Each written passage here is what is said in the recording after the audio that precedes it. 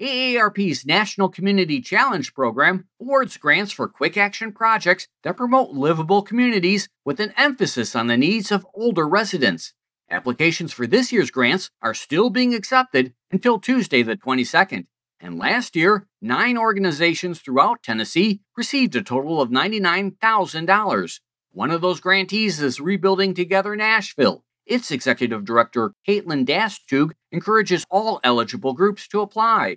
Our home repair and community-space revitalization programs preserve affordable housing, prevent the displacement of long-term residents, and protect important community assets.